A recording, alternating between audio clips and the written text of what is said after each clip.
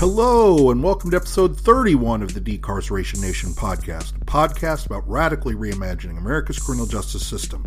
I'm Josh Ho. Among other things, I'm formerly incarcerated, a freelance writer, criminal justice reform advocate, and the author of the book Writing Your Own Best Story, Addiction and Living Hope.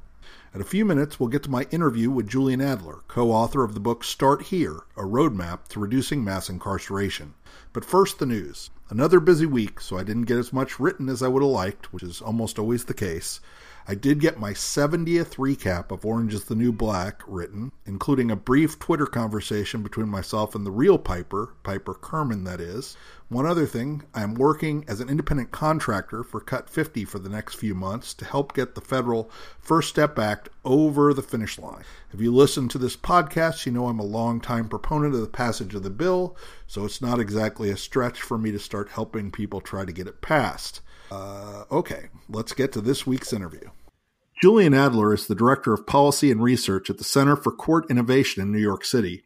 He was previously the director of the Red Hook Community Justice Center in Brooklyn, New York, and the lead planner of Brooklyn Justice Initiatives. So lots of incredible accomplishments, but what drew me to his work was a mutual friend pushing me in the direction of his new book, Start Here, A Roadmap to Reducing Mass Incarceration. Julian, welcome to the Decarceration Nation podcast. Thank you. So you have a co-author too. You should probably mention that. So who did you do your work with? So Start Here is a book that I wrote with Greg Berman, who's the director of the Center for Court Innovation. Great. I often find that reading these bios don't do a particularly good job of explaining people's stories. How did you end up doing the work that you're doing now?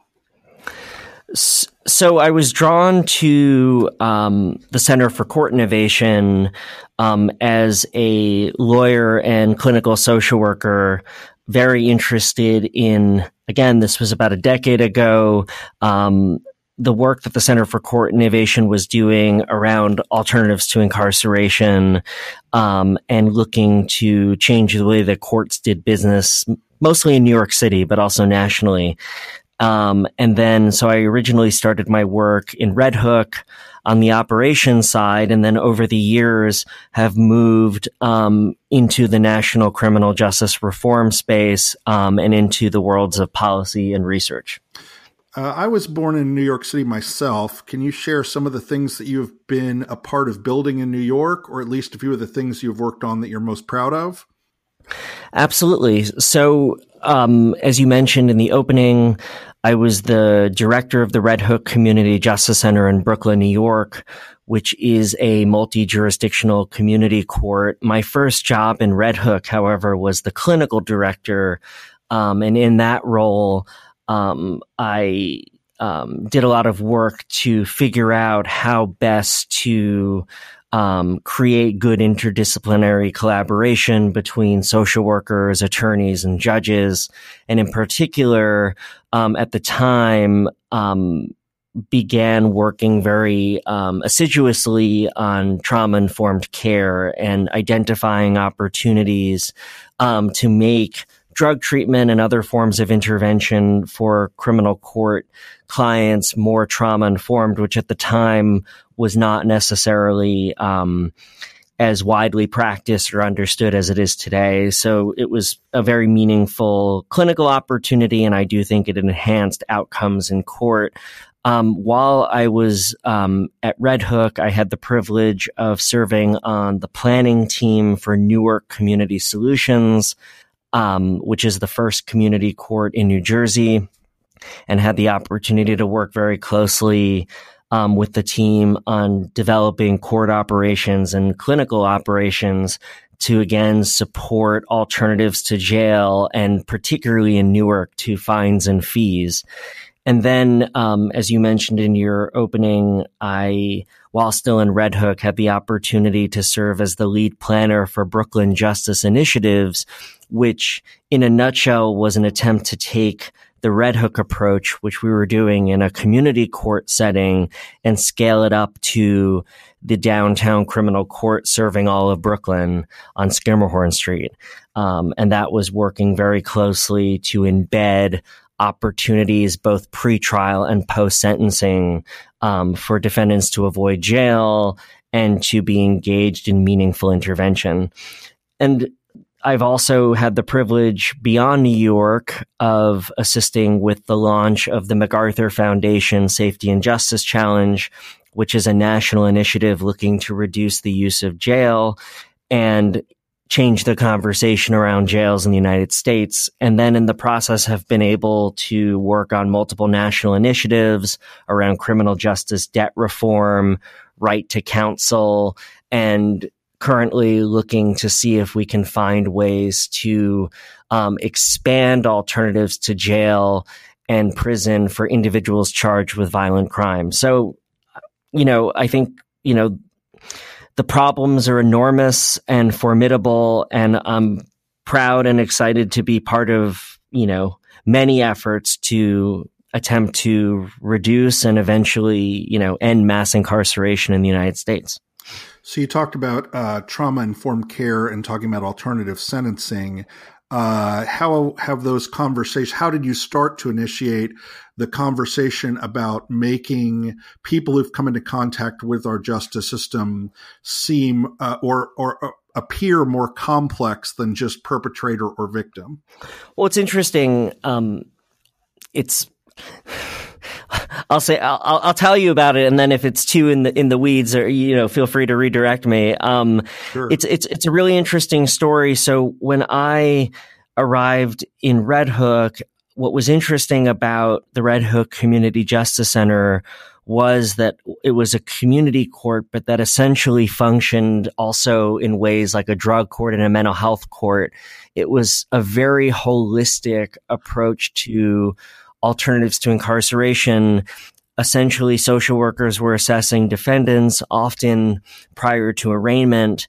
And because the Brooklyn District Attorney's Office, the presiding judge, Alex Calabrese, and the Brooklyn Legal Aid Society were working collaboratively and with, a shared sense of mission and purpose, were really diverting a broad range of defendants to a broad range of things. The one thing that I did early on as clinical director was revamped the assessment, partly because that's part of the fun of being a clinical director is you get to kind of put your own imprimatur on practice. And also I was concerned that there weren't questions about trauma, which at the time was not particularly surprising, but I felt like we could do better. And what was surprising, though, was we started to add a few very open-ended questions about trauma and victimization, and we juxtaposed them with questions about substance use. And what we thought was pretty astonishing was, A, the defendants were answering the questions in a forthcoming way. That was not something that we expected, and we made it clear that that was not something that was required, particularly for sensitive questions about childhood abuse. What we also noticed and were struck by was many, many defendants would disclose histories of trauma and victimization and then make the connection to first use of substances, typically during that period of abuse or maltreatment in childhood, as a strategy for coping and surviving. This kind of leads me to the book. So one of the first things that you talk about in the book is changing people's notions of what you call procedural justice, or the notion that people are less likely to comply with authorities that they don't find legitimate. Can you talk about how you've seen notions of procedural justice change and some of the success stories that you discuss in the book? Yeah. So, at a very basic level, the idea of procedural justice is that that process matters as well as outcome, and that typically practitioners in courts, whether they're judges or attorneys or administrators, are very focused on outcomes and efficiencies, and that process matters. And what we've found, or what research has found, is that if defendants are treated with respect and dignity, have voice in the process, and a genuine understanding of what's happening in the proceedings, how laws being applied to fact, how certain decisions are being made, that they tend to see the court process as more legitimate and are more inclined to accept the decisions of a court, both in the short term and the longer term. What we've seen is that when judges in particular practice procedural justice, not only does it change the way that defendants interact with judges, it also changes the way judges interact with defendants and ultimately feel about their role in the process, that everyone feels better and feels more connected to the work and a deeper sense of mission when they're treating defendants like human beings respectfully and taking the time to really explain and be accountable for the proceedings that are happening. And what we've seen is that not only does it improve outcomes, but it really does reanimate the courtroom, and could well be described as one of the most effective culture change strategies we've seen in practice. And when we think about the project of ending mass incarceration in the United States, it's certainly not just about culture change, but that's a critical component of changing the way that we rely on jails and prisons. It's changing the culture of the criminal justice system, and starting with procedural justice makes a lot of sense. And so what were some of the success stories that you discuss in the book of changes in procedural justice? So two great examples would be Judge Victoria Pratt, who sat in the Newark Municipal Courthouse and Newark Community Solutions, and Judge Alex Calabrese, who sat in Red Hook. If you've observed Judge Pratt, or today, if you were to walk into the Red Hook Community Justice Center and observe Judge Calabrese, you would feel like you were seeing a court process that's quite unfamiliar. You would see a judge who's making eye contact with defendants, taking the time to hear their perspective on their case and their life, offering opportunities to participate in programming rather than jail. And what you would see are good outcomes. So in Red Hook's case, in 2013, the National Center for State Courts published an independent evaluation and found statistically significant reductions in recidivism in Red Hook compared to the same types of cases processed in the downtown court. And what the best way that the evaluators could explain that finding was that the Red Hook Community Justice Center really embedded and embodied those principles of procedural justice.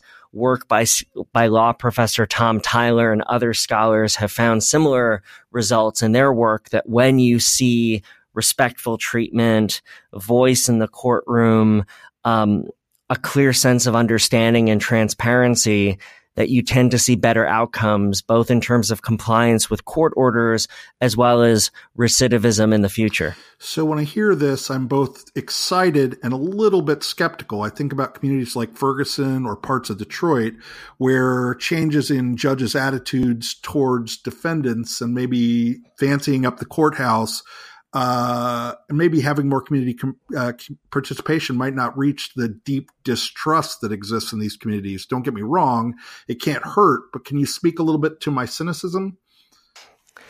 I think your cynicism is important. And I think what we have seen, and actually in some research that the Center for Court Innovation will be releasing soon, that we conducted in Newark, New Jersey and in Cleveland, what that research suggests is that, to your point, procedural justice can't just be something that happens in the courtroom, that you really need to take a comprehensive approach. You need to see it in policing. You need to see it in the courtroom. You need to see it in the way that corrections officials and probation officials do their jobs. And that you're right, even if a defendant experiences procedural justice in the courtroom, that isn't necessarily enough of a dosage to somehow eclipse what may have happened during the arrest, or to overcome whatever their experience might be on probation. So I think the way to describe it would be, we need to take a multi-sectoral or system-wide approach to procedural justice to really see the benefits of the approach. But I'm optimistic in the face of your cynicism, in part because there is research that's emerging that suggests that police departments have been responsive to training in procedural justice. And when I couple that with what's been our experience, that practitioners who practice procedural justice tend to feel better about themselves and the work they're doing, I think it's an actionable culture change strategy. But again, to your point, I think we're only scratching the surface of what needs to be done. And I agree that if it's an isolated incident of procedural justice and every other experience or encounter with the justice system is the opposite, it's not going to be effective in the long haul. It needs to really become the norm and a ubiquitous experience from the moment of arrest or police contact through the resolution of a case.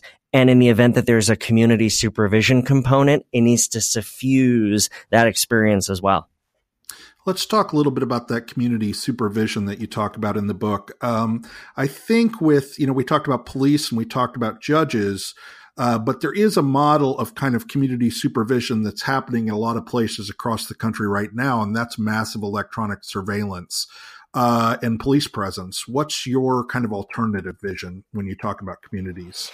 Well, I'm glad you brought it up. I think that the same way that I don't think it was necessarily clear to a lot of folks that jails are a major driver of mass incarceration, it's also not entirely clear that not only community supervision, but technical violations of probation and revocation and reincarceration based on those violations are also a major driver of incarceration in the United States, and that we need to think hard about understanding and responding to the problem. In the short run, there are strategies that we and other reformers point to that are good places to start. One would be, as I alluded to, re-examining how probation officials respond to technical violations. Just to be clear, a technical violation means that no laws were broken, there wasn't a new arrest. A technical violation might be a missed appointment, a failed drug test, struggles with compliance with other conditions of release or conditions of probation. And what we typically see is a very quick and punitive response. Technical violation, revocation, reincarceration, and that what we advocate for, though again it's complicated and jurisdiction specific, would be graduated sanctions, rethinking the approach to technical violations, and with that, changing the texture of the interactions between probation officials and the individuals assigned to their caseloads. That we think that if those interactions are based on mutual respect, if they're based in empathy, understanding, a desire not to violate individuals, but to support individuals in staying in the community, that paradigm shift, coupled with some technical strategies like here are some other responses to a violation, such as rethinking the treatment plan, rethinking supervision, taking a closer look at where community supports might be lacking. There are all sorts of opportunities to avoid reincarceration. And then the other piece, and there's been concern of late about a phenomenon that's been described as e-incarceration or e-carceration, which is the use of electronic monitoring for individuals in the community. And I can say that the Center for Court Innovation is in the process of trying to, though it's the early stages, to think about, are there other ways to offer judges assurance that individuals will be safe and will comply with court orders if they're released to the community, either on parole or probation, but doing away with what's often a draconian and oppressive technology. We're in the early stages of thinking those things through, but in the immediate, reducing incarceration on technical violations is a very good place to start, as well as thinking about procedural justice as the framework for how a probation official approaches the work with individuals assigned to their caseload. So we've talked about all of the official functions, but I think another big part of the book is the notion that the community, qua community, should take a role in prevention. Is that fair? Yes. We emphasize in the book that the place to start when we're thinking about ending mass incarceration, particularly with an eye toward the 53+% of individuals who are behind bars on violent charges involving violence, whether the underlying behavior was violent, that what they've been charged and convicted of is a violent crime, that one of the best strategies is community-based crime prevention. By the time an individual finds themselves in front of a judge in most courtrooms in the United States, the idea that we'll be able to pursue an alternative to pretrial detention or incarceration on a violent felony offense is pretty low. Outside of New York and Los Angeles, most jurisdictions are skittish about nonviolent felonies and are often focused on diversion for misdemeanor level offenses. We're working to change that. In the book, we make arguments based in social science for why alternatives to incarceration are very effective with more serious case presentations. We emphasize that there are programs out there doing effective work, but that's not the culture of reform at this moment in time in the United States. Most jurisdictions are focusing on misdemeanor level cases. So with that as our context, we think that reformers are wise to not start thinking at decision point one of arrest, which is a very typical way that we operate when we conceptualize intervention, but to think of point one as community-based crime prevention. In the book, we highlight models like Cure Violence, placemaking, our efforts in Brooklyn and the Bronx to prevent violence, to work with credible messengers in the community to disrupt violence, to mediate conflict before it escalates. But we're just scratching the surface, and we think that there needs to be a deeper investment made by government, by philanthropy. Anyone interested in ending mass incarceration needs to make a deeper investment in community-based crime prevention.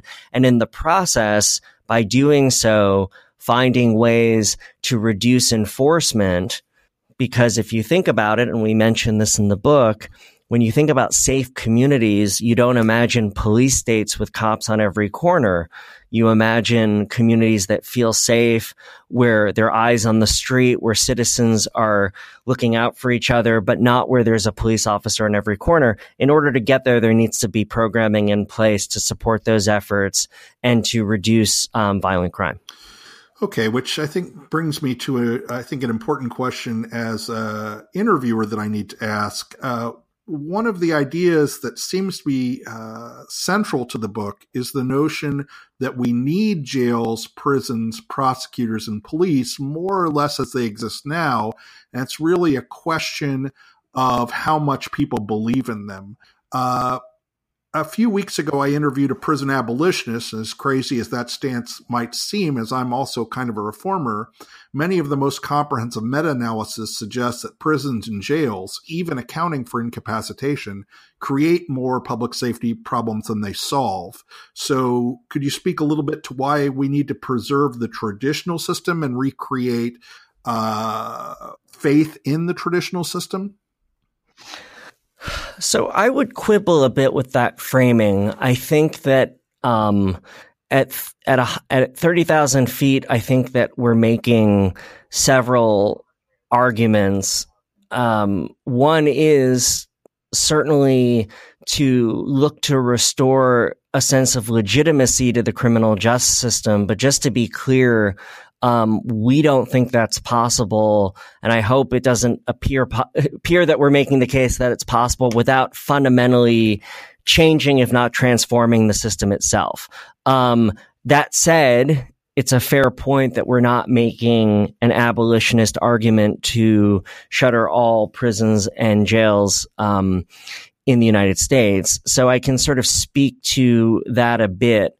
But to be clear, I would not want the book to be read as if only we make people feel better about the criminal justice system, we'll sort of keep the status quo more or less.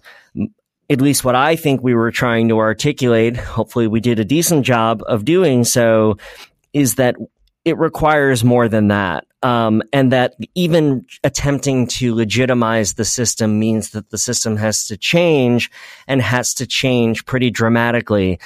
The one thing I'll say, though, is it's in the title, Start Here. This book, and perhaps, this is not our last word on the subject, is meant to be where to start, but it's not meant to be an exhaustive vision of where you end up. The idea here is you don't need to wait around to start working on reducing the use of incarceration or beginning to think about system change and ideally transformation. So perhaps you could say that we're not presenting exhaustive solutions as much as we're presenting, here are the first steps you take toward exhaustive solutions. But I'd want to think about that a little bit more. You're right. The position in the book, the position of the organization, and as you alluded to, the position of most reformers is not the total abolition of jails and prisons. The argument that we make in the book, and that I'll reiterate here, is that we haven't come close to realizing just how dramatically we can reduce our reliance on these institutions. And I guess I would argue that once we've reached the point where we are using jails and prisons as parsimoniously as possible in a way that we're seeing the right outcomes, that we're not seeing upticks in crime, that we're realizing what we argue are the benefits to public safety as well as to individuals and communities of decarceration, I think then we might revisit the debate. But it's rare that I encounter individuals who take the position that for the most serious violent crimes where individuals are intentionally causing harm to others, where they wouldn't see a benefit of incapacitation. But to be clear, as I hope comes across in the book, we think we're so far at this point from realizing how far we can go toward limiting the use of jails and prisons for only folks who pose that kind of imminent risk to society that it feels premature to debate, some reform versus totalizing reform versus abolition, because we haven't even really scratched the surface of just bringing the jail population and the prison populations down to the point where we can sort of know what we're dealing with. What would the population in jails and prisons look like if everyone who could be safely and effectively diverted to a community-based alternative was? I think when we get to that point, and I think that's the fight on our hands now, then I think we revisit the debate about abolition once we know what we're really talking about. I think why it's hard to have that debate now, and we do make this point in the book, is that a lot of individuals who are charged with violent crimes, if you do a searching inquiry into the facts of the case, are not the individuals that you would think should be behind bars. And so once we figure out how to get all those folks out, then I think we can revisit that debate. It just feels premature to me. Okay, that seems fair. But part of this starts in the kind of, and I think the book covers this too, in what happens with prosecutors. And one of the things that you all suggest is that prosecutors don't have faith yet in the alternatives to incarceration. I know, for instance, that John Pfaff thinks that this is also the result of a system of incentives that reward convictions instead of outcomes. Can you speak a little bit to that? Yeah, I think that, Pfaff hits the nail on the head in that culture change in prosecutors' offices is enormously difficult. We are seeing a new generation of prosecutors who are running on more progressive, reform-oriented platforms, but we're also seeing critique in the news media and other outlets of those same prosecutors for not necessarily moving as quickly or as clearly in the direction of decarceration. And I agree with the frame that you offered that in order to change the behavior of line attorneys, not just their principals, the incentives need to be there, the support needs to be there, so that if promotions in an office are based on convictions, you're not going to see the same behavior change as if, the number of cases diverted to treatment, the number of cases where you were able to avoid the use of money bail, the number of cases where you were able to resolve a situation without the potential collateral damage of short or longer term incarceration, then you're really going to start to see change. So I do think there is an onus on prosecutors, elected DAs, to create those kinds of policies and make sure that those policies are communicated to attorneys coming into the office and who are serving as line attorneys. And until that happens, I do think we're going to be slow to see progress. The only thing I would add is that while I think prosecutors are a big piece of this, I also think judges are a big piece of this. And I would argue, and I don't think this is particularly controversial, that judges also play a very powerful gatekeeping function, sometimes over the objections of the prosecutor as to who goes to jail pre-trial versus who's sentenced to jail or prison. And that what we need to see in the days ahead are more supportive resources, national networks, opportunities for like-minded judges to receive the training, the support, the tools they need to change practice, and often to change practice without the consent and cooperation of the prosecutor. It's a courageous thing for a judge to take a risk on a case that his or her colleagues might not take. It's even more courageous when it's over the stated recorded objections of the prosecutor, because that judge knows that if the case results in a bad outcome, a tragic outcome, it'll be that judge's face on the front page of the paper and that judge's job in jeopardy. So I think we need to really see more work to galvanize judges to be agents of reform, and to really create those kinds of resources and networks for newer judges. So what you're really talking about is electoral pressures in a lot of ways. And we've seen both in terms of prosecutors, as you mentioned in the news, et cetera, and what judges, most recently in the Persky case, that there is a lot of danger for prosecutors and judges to take these stands. But at the same time in the book, you mentioned that an increasing number of Americans now know someone who's been arrested, jailed, or put in prison. So how do, in your experience, we get from point A to point B here? If I was able to knock this question out of the park, I would definitely be a better reformer than I think I am at this point. I think all of us would be better if we had an answer to this question. But so here are some preliminary thoughts. And again, I think we could chew on that question for many days. But I do think a starting point is offering judges not just the tools they might need to make more informed assessments of individuals and to better understand the various options they have. So, for example, early in the conversation, we discussed trauma, and an experience that I had in introducing trauma-informed care into, at the time, the sort of very drug treatment-dominated paradigm of court-based intervention was it offered judges a way to understand treatment failure or relapse. Because what we saw, for example, was judges inclined to send defendants who were struggling with substance use to residential treatment facilities. That seemed like the gold standard. And then we're surprised to see individuals cycling through those programs almost at the same rate they were cycling through jails.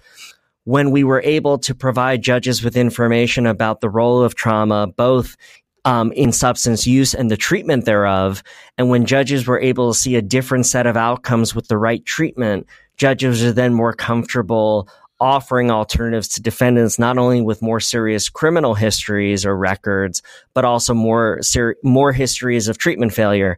I think from that we could extrapolate the following.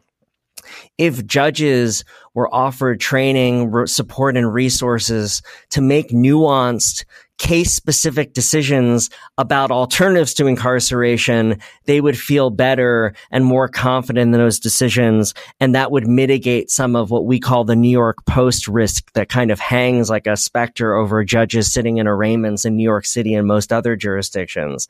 The other piece, which I mentioned, is while we're starting to see efforts to create community and networks for progressive prosecutors, Fair and Just Prosecution is a fabulous example of that.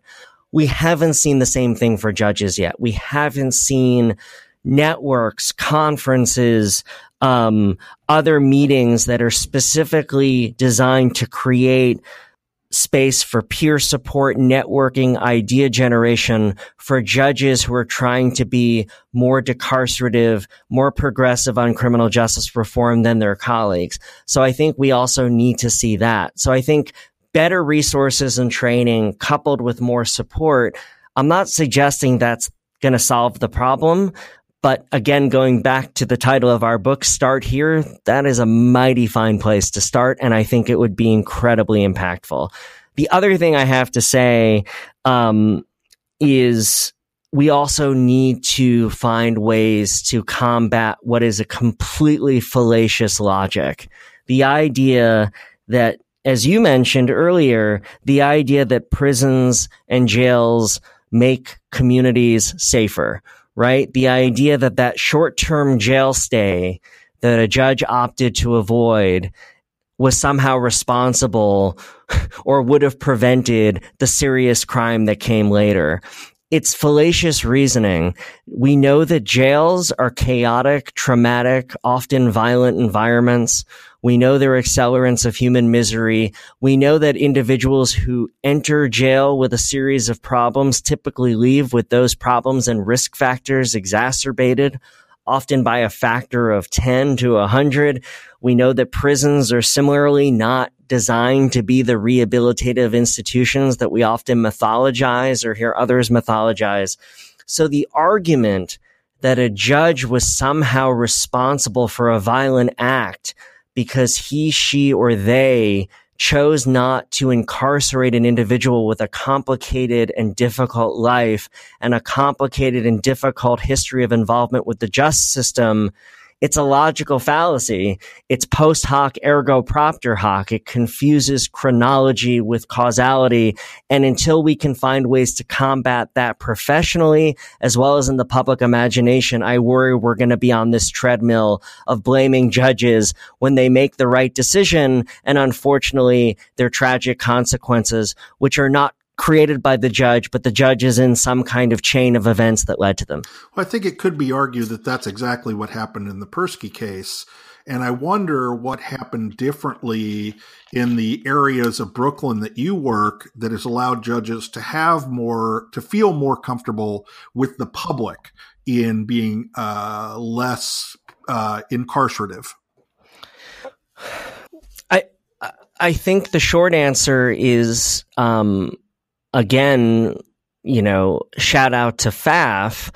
I think the story of alternatives to incarceration in Brooklyn, while there are a lot of major players that were supportive, you had and you have one of the most forward-thinking, cutting-edge district attorney's offices in the country in the Brooklyn DA's office. That was true then. It's true now with Eric Gonzalez. And when the prosecutor's office is committed to alternatives to incarceration and really being both smart and open to expanding those resources. They were one of the first offices that created opportunities for felony level diversion, creating plea mechanisms for deeper end cases that preserve the prosecutor's role as guardian of the community, but also allowing for alternatives to jail and prison. That with that kind of prosecutor and that kind of district attorney, one, you could argue that somehow that's related to the zeitgeist or the culture of the community, right? Maybe that kind of prosecutor doesn't get elected outside of Brooklyn. But I think that's a big piece of the story. I also think, having city government, the mayor's office of criminal justice, the mayor has been consistently committed, going on several decades and administrations. It's a story that we tell in the book and a story that we've told elsewhere. New York's success is an argument for radical incrementalism, that what we're seeing now with the jail population, as well as the crime rate at an all-time low, with plans to close Rikers Island, that didn't happen overnight. That was not a precipitous act of revolution. That was 20 plus years in the making, and it involved deep coordination as well as less coordination and just mutual goals and vision in many corners, from government to the bench to the DA's office to community-based advocates to communities to nonprofits like ours and Vera and others. And so I guess this is my way of saying the prosecutor plays a big role, but that it does require a certain amount of buy-in from all corners. And often that takes some time. And only there do you create, I guess, the room for judges and prosecutors to take risks, to be courageous, to put their money where their mouth is in terms of their commitment to criminal justice reform without being overly concerned that every problem, mistake, or tragedy along the way will somehow be caused to revert to tough on crime and cause for them to be ousted from office. Yeah, we've talked a pretty long time about different forms of diversion and alternative sentencing. I think we should probably raise the question of risk assessments too. I'm usually on your side on this, but I'm going to play a little bit of devil's advocate because there's a lot going on around this in the last few weeks. Your basic conclusion seems to be that risk assessments, while potentially biased, are not as biased as judicial discretion alone. Sonia Starr and others have suggested that the inherent bias could increase the percentage of people of color detained, prosecuted, and incarcerated. Why do you disagree? How much time do we have for the podcast, man? I mean, as much as you want, man. So, the nice thing about podcasting, there's really not a... Well, get ready to edit. Okay. There's no way for me to give you a quick soundbite on this. So let me give you a relatively short take on how we're thinking about the problem as recently as this week, because this is a dynamic issue. It's evolving, and we're very involved nationally, locally, intellectually. We're very engaged. Our researchers are very engaged. So let me attempt to frame it up in two respects, and then let me just say one thing, which is, if anyone's not catching the reference, we're talking a lot about Senate Bill 10 in California, which is a bail reform bill, right? And I think I don't want to go too far down the Senate Bill 10 rabbit hole. I will say that I was asking a much more specific but question. What I would say is, and it's an interesting point, and I'll make it and then I'll pivot right back to the question. What you see there, which has a lot of advocates and others concerned, not just advocates, but, reformers too, is the coupling of risk assessment with preventative detention.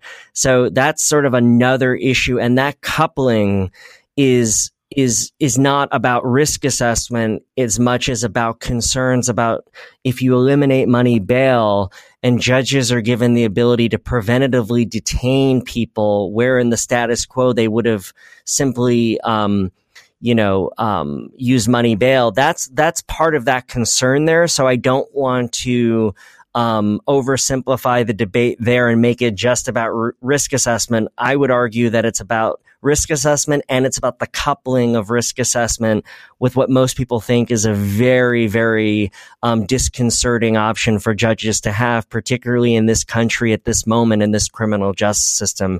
Backing up to risk assessment, your question is about the debate, and it's a really important debate about racial bias and risk assessment, and bias and risk assessment. And just as of this week, the debate's about race. The debate is also about age. The debate's about gender, and how all these things are in the mix. I think a few points. One is that we need to work on this problem. So any reformer that is just sticking to risk assessment as it exists in the status quo without the recognition that we are far from a place of a perfected practice or fully developed science is in the wrong, in my opinion, and that we should be pushing everyone who's concerned about risk assessment, who's committed to risk assessment, who's agnostic but trying to make sense of risk assessment, to work more on this. No one should be declaring victory on risk assessment. And I would argue, premature to say risk assessment should go out with the bathwater, because we have seen its potential, though again, fraught with peril and definitely in need of improvement, to potentially give judges a tool to reduce the use of incarceration. So part of what makes the debate about racial bias and risk assessment complicated and confusing is that there are at least two dimensions to the problem. The first is algorithmic bias or predictive bias. And what that refers to is, does a risk assessment tool predict risk consistently, regardless of the race of the defendant? That will the tool predict risk in the same way across racial groups when defendants are assessed? And then the second problem is disparate impact. And disparate impact is complicated on multiple levels. And what I'll say is that even if you can create a tool that's carefully calibrated so that it predicts risk the same way, regardless of the defendant's race, that you still have a disparate impact problem. And I'll give two examples of disparate impact problems, but again, this isn't meant to be exhaustive, just, to give a illustration. The first would be, in most jurisdictions, more people of color are arrested and prosecuted than white people. And therefore, even if the tool is predicting race consistently, more people of color are going to be subjected to the risk assessment, full stop.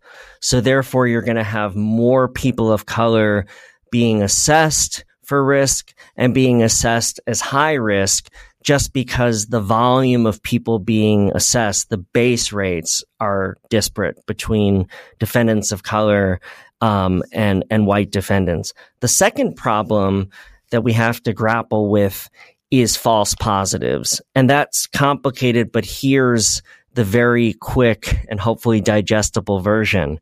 Risk assessment algorithms, even the best ones, are going to make bad predictions. They're predictive algorithms. They're not prophecy. There's no way to create the perfect algorithm. Human behavior can't be predicted that way. So any algorithm, regardless of the context, whether it's criminal justice or being used to predict the pattern of consumer behavior on the internet, is going to get it wrong some percentage of the time.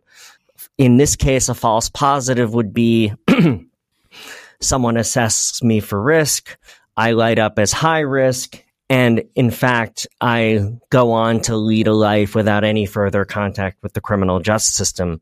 The algorithm got it wrong. It labeled me high risk. In fact, I have no subsequent involvement. The problem there is, because the base rates are off, that you have so many more people of color in most jurisdictions being subjected to the risk assessment in the first place, because more people of color are being arrested and prosecuted. You're going to have more false positives for people of color, because the more people that are assessed by the tool, the more opportunities there are for the tool to get the prediction wrong. And just to be clear, those problems don't fully exhaust all the reasons why this is hard. But what I've just articulated is confusing and is often conflated in the debate, in the discussion, and it raises different problems. If what we argue at the center and what we're finding in our research is that what you often need to think about, and this is not the end of the story, but a very important part of it, is it's not just about the risk assessment, it's about the policy environment in which you're implementing the risk assessment. And what we think is important is to pay very careful attention to implementation and policies around the use of incarceration. It's not the end of the story. We don't solve the problem of racial bias and risk assessment by looking beyond algorithms and reaching for policy. But as we work to mitigate racial bias or disparate impact of risk assessment, again, while we're working to improve risk assessment, to hold ourselves accountable to the problems, to be transparent, right? Because there are some areas where the problem gets worse, right? In some jurisdictions, the algorithm sits behind a black box, right? We argue that your algorithm should be transparent. It should be clear. All the individuals involved in a proceeding, including the defendant, should understand what the algorithm looks at, what it measures, what the variables are. It should not be a secret formula that's only accessible to a data scientist behind a curtain. There are things that we can do in the short run to deal with those problems. Moreover, jurisdictions need to carefully track the performance of their risk assessment tools to make sure that if they're seeing disparate impact or other types of bias in the data, that they're attempting to respond and improve those things. There are other things we can reach for. Locally validated data, careful validation. Those are also tools. Again, we're not at a place now where anyone can say for sure, here's how we solve the problem. But I would argue that it's still premature. If the goal is to end mass incarceration in the United States, it's still premature to say risk assessment has run its course. We've seen the best of what it can do, and it's time to jettison the practice entirely. I think we sit in an uncomfortable, liminal space, and what we have to do is push ourselves to be more thoughtful, not only in the design of risk assessment, but in the careful, transparent, and judicious implementation of these tools across jurisdictions. Okay, I think if someone who was an opponent of risk assessments were listening, they might quote this back at you from another point in the book. Cultural change should be the ultimate goal of justice reform. At its root, this means seeing the fundamental humanity of defendants. Is it fair to ask if risk assessments are inherently dehumanizing? It's an interesting question. I think I would start by saying that risk assessment, like a lot of reform strategies, are being introduced into a system that, with precious few exceptions, is dehumanizing. And to parse the distinction between the dehumanizing system context or cultural context that the tool is being, or the strategy is being proposed, and the strategy itself, I think it's fair to say that with precious few examples, some of which we highlight in the book, with precious few examples, the criminal justice system in the United States at this moment in time is thoroughly dehumanizing. And so it's challenging to parse the distinction between a thoroughly dehumanizing system and the extent to which a particular strategy is dehumanizing, or is inherently, or is dehumanizing because of its location within a system. I will say that we need to wrestle with that problem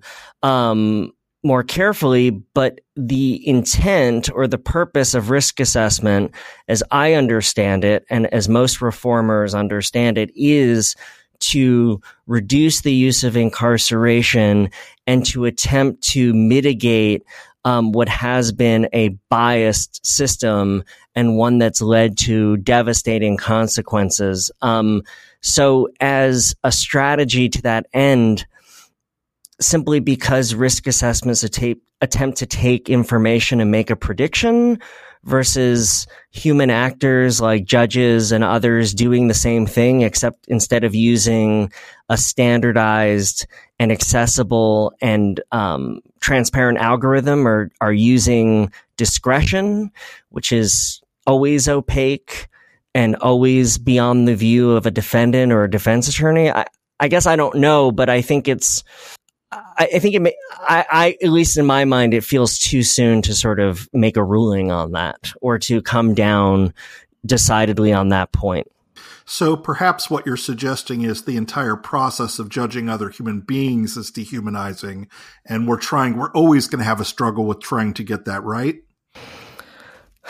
I think that's in there. I think the process of judging other human beings, and again, the way that we think about justice, right? Justice need not be inherently dehumanizing. In fact, the famous thought experiment by John Rawls of the original position, where individuals sit behind a veil of ignorance and don't know what their place in society will be and have to formulate principles of justice, that it is possible to create a just and fair system. And therefore, perhaps it's not inherently dehumanizing to judge other people. Again, I think that in the current paradigm, in the current state of affairs, it's just very hard epistemologically to think about what's humanizing or dehumanizing versus what might be humanizing or dehumanizing if we actually achieve a system that feels less punitive, that is less punitive, and that resorts to less incarceration and all the collateral damage that flows therefrom. So I think it raises philosophical questions about what is justice and what does it mean to create a system that somehow accounts for that notion of justice without being dehumanizing or being as parsimonious in its dehumanization as possible to meet other societal goals and needs. Again, similar to your question about abolitionist perspectives on this, it feels wildly premature to me to go there. Okay, of course, as a former philosophy person, I want to jump right into the Rawls stuff, but I'm gonna push myself away from that. So you might have already answered this question, but recently we had a string of events. Larry Krasner getting elected in Philadelphia, the closing of the Creek in Philadelphia, and another dramatic change was New York City making phone calls from jail free. Is your argument that these are all to some extent, the result of long incremental processes and small successes built up over time? It's rare for criminal justice reform to happen overnight or for dramatic reforms to happen overnight. It doesn't mean that they don't happen. I think what Larry Krasner is doing in Philadelphia feels like something that while there was certainly a groundswell of support and based on my knowledge of that jurisdiction, quite comprehensive criminal justice reform efforts already underway before he was elected to office. It still feels like what he's doing pushes past the incrementalist view to something that feels more revolutionary, more precipitous, more overnight.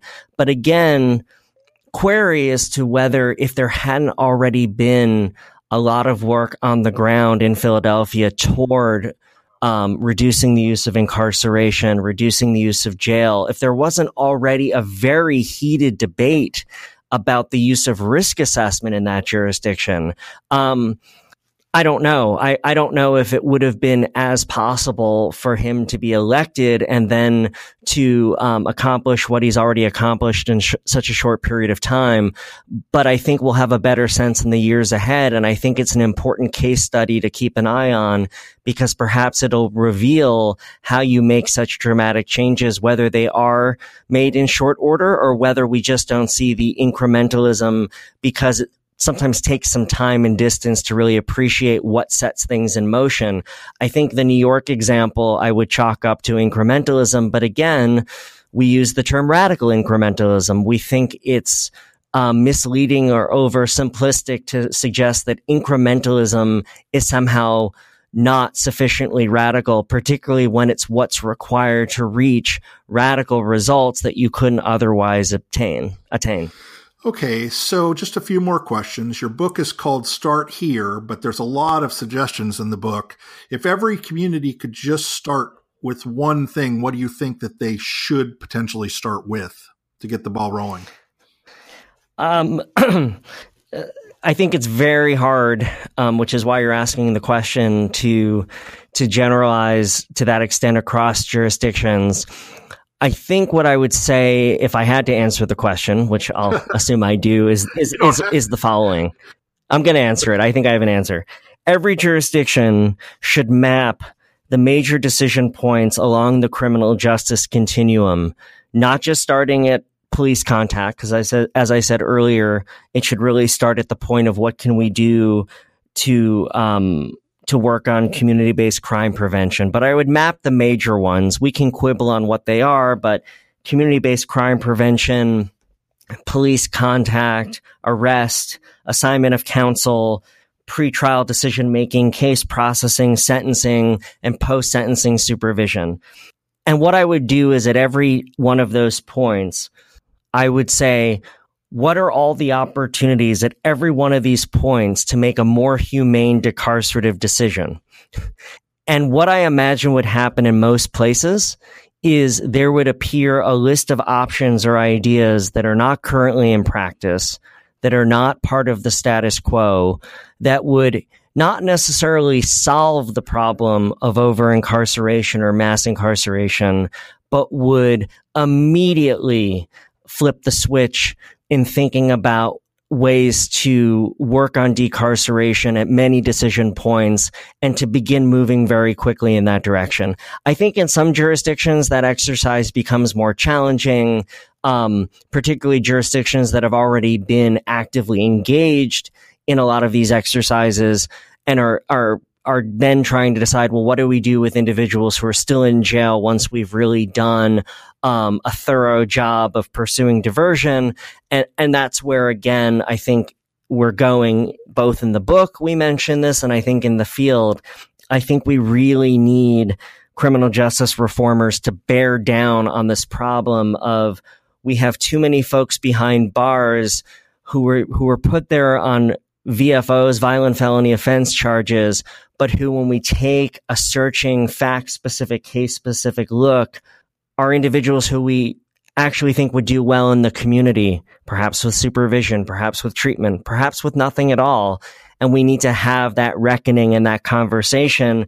And then beyond the scope of this book, but certainly relevant, I think we need to rethink conditions of confinement. I think the abolitionist argument is, if anything, a long-term approach. I don't think anyone's arguing that you could somehow move to an abolitionist state overnight. Most jails and prison environments are abominations and are inhumane. And so I do think we also need more reformers to be accountable, not just for what we do in the name of diversion or alternative sentencing, but what do we do when we make recourse to incarceration? And there I think we look both to Europe, but we can also look to places like San Diego and Las Colinas and facilities in the United States that are attempting to take more humane and arguably effective approaches to incarceration where incarceration is unavoidable. Yeah, I think it would be nice if we move more toward Las Colinas and less toward Joe Arpaio. Finally, I always ask all my guests this question last. Where did I mess up? What question would you like to answer that I never asked? I mean, I think the question, I keep going to this and I feel like you're not pushing me there, which I think is interesting because you're pushing me in ways that are consistent with it, right? I keep throwing out this idea of we need to think more about violence, and you haven't asked me about it. And you've sort of, maybe because it just seems like common sense to you, but I'm curious why you haven't pushed me at all on that. That's an interesting response. I actually have done a bunch of episodes on the question of violence, and it's something I've written about extensively. And so maybe you're right. It's something that's so obvious to me, I think, for a number of reasons. The first of which is that violence is generally defined by statute, not by action. The second that are the ones that you mentioned in the book. There's quite a few of them that I find that the way that we treat the binary between violence and nonviolence is very, it doesn't inform.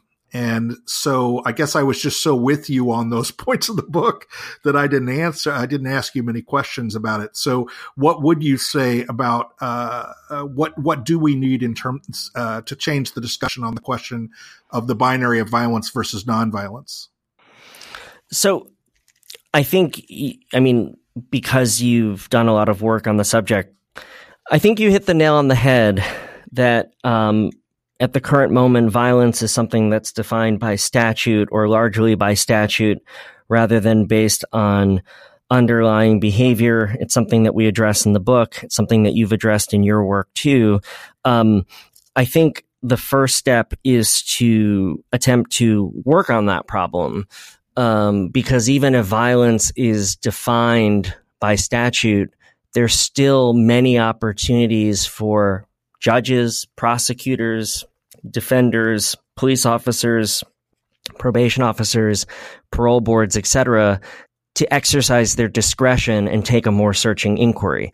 So our system, though not always has a lot of room for discretion, and what I would describe as kind of that interstitial space between formal law or policy and the discretionary acts of individuals in the system or actors in the system.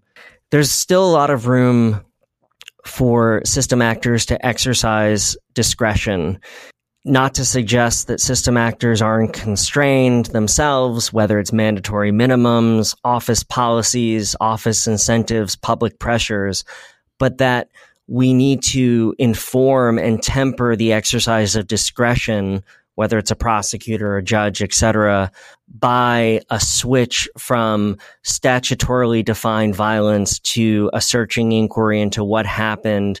And normatively, do we think this is an appropriate, just outcome based on the facts of the case, the perspective of the victim, and impact on the community? So I think in the very short run, start by exercising discretion to ask those questions and not just make it a default assumption that if you are charged and convicted of a violent felony offense, incarceration is your destiny. We need to do better.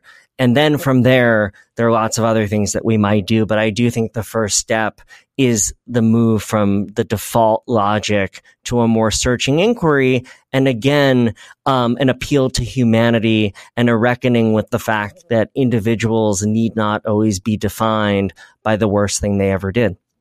Well, that's a great place to end, and I hope that everyone will read the book, Start Here, A Roadmap to the Reduction of Mass Incarceration.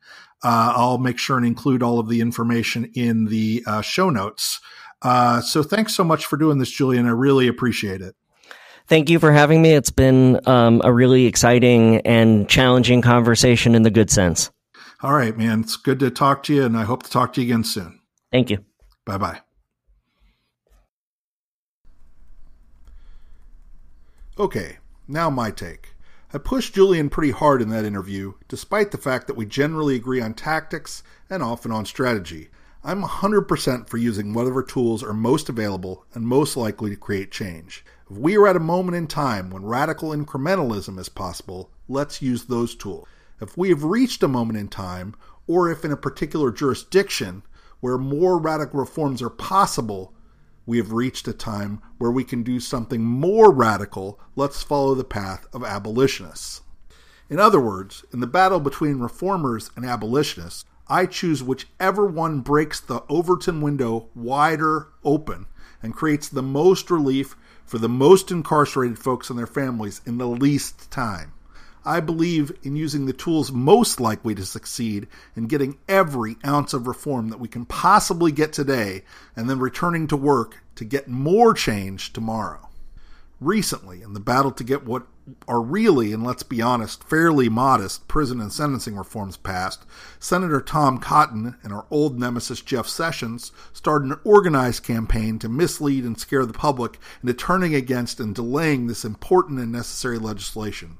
The prison reforms in the First Step Act would only be available to people who were statistically considered low risk, would only be available to people who had earned enough good time credit to qualify, and would be extended only to people who had amassed a record of working hard to reform themselves in prison. But Senator Cotton still called it a jailbreak? The sentencing reforms in the First Step Act would reduce some drug mandatory minimums from, for instance, 25 to 15 years. Or make the Fair Sentencing Act of 2010's reduced ratio between crack and cocaine retroactive. And let's face it, the people who are still stuck in prison for long sentences based on the 100-to-1 ratio because the Fair Sentencing Act wasn't made retroactive in 2010 are some of the people suffering from one of the most racist laws we had on the books. But the Justice Department and Senator Cotton are still telling President Trump that instead of changing this, he should watch out for a new Willie Horton. And look, we know, beyond a shadow of a doubt, that mandatory minimums have done more harm than good, and that the reductions in crime these folks attribute to tough-on-crime policies could have been reduced even further using diversion and other smart on-crime alternatives. In fact, we know that they probably didn't cause as much reduction as they're claiming that they did, and that in the end result, prisons and jails, even accounting for incapacitation, create more violence than they solve. And yet these two persist in trying to scare people away from reform. In other words, we have a long way to go, which means Julian might be right. We might still be at a time when we need to respond to fear-mongering with a continued commitment to radical incrementalism until more is possible. I understand that some people will say that you have to push for more to get more. But if your push for incrementalism is radical and you continue to build on that, you are slowly opening the Overton window even further, in my opinion.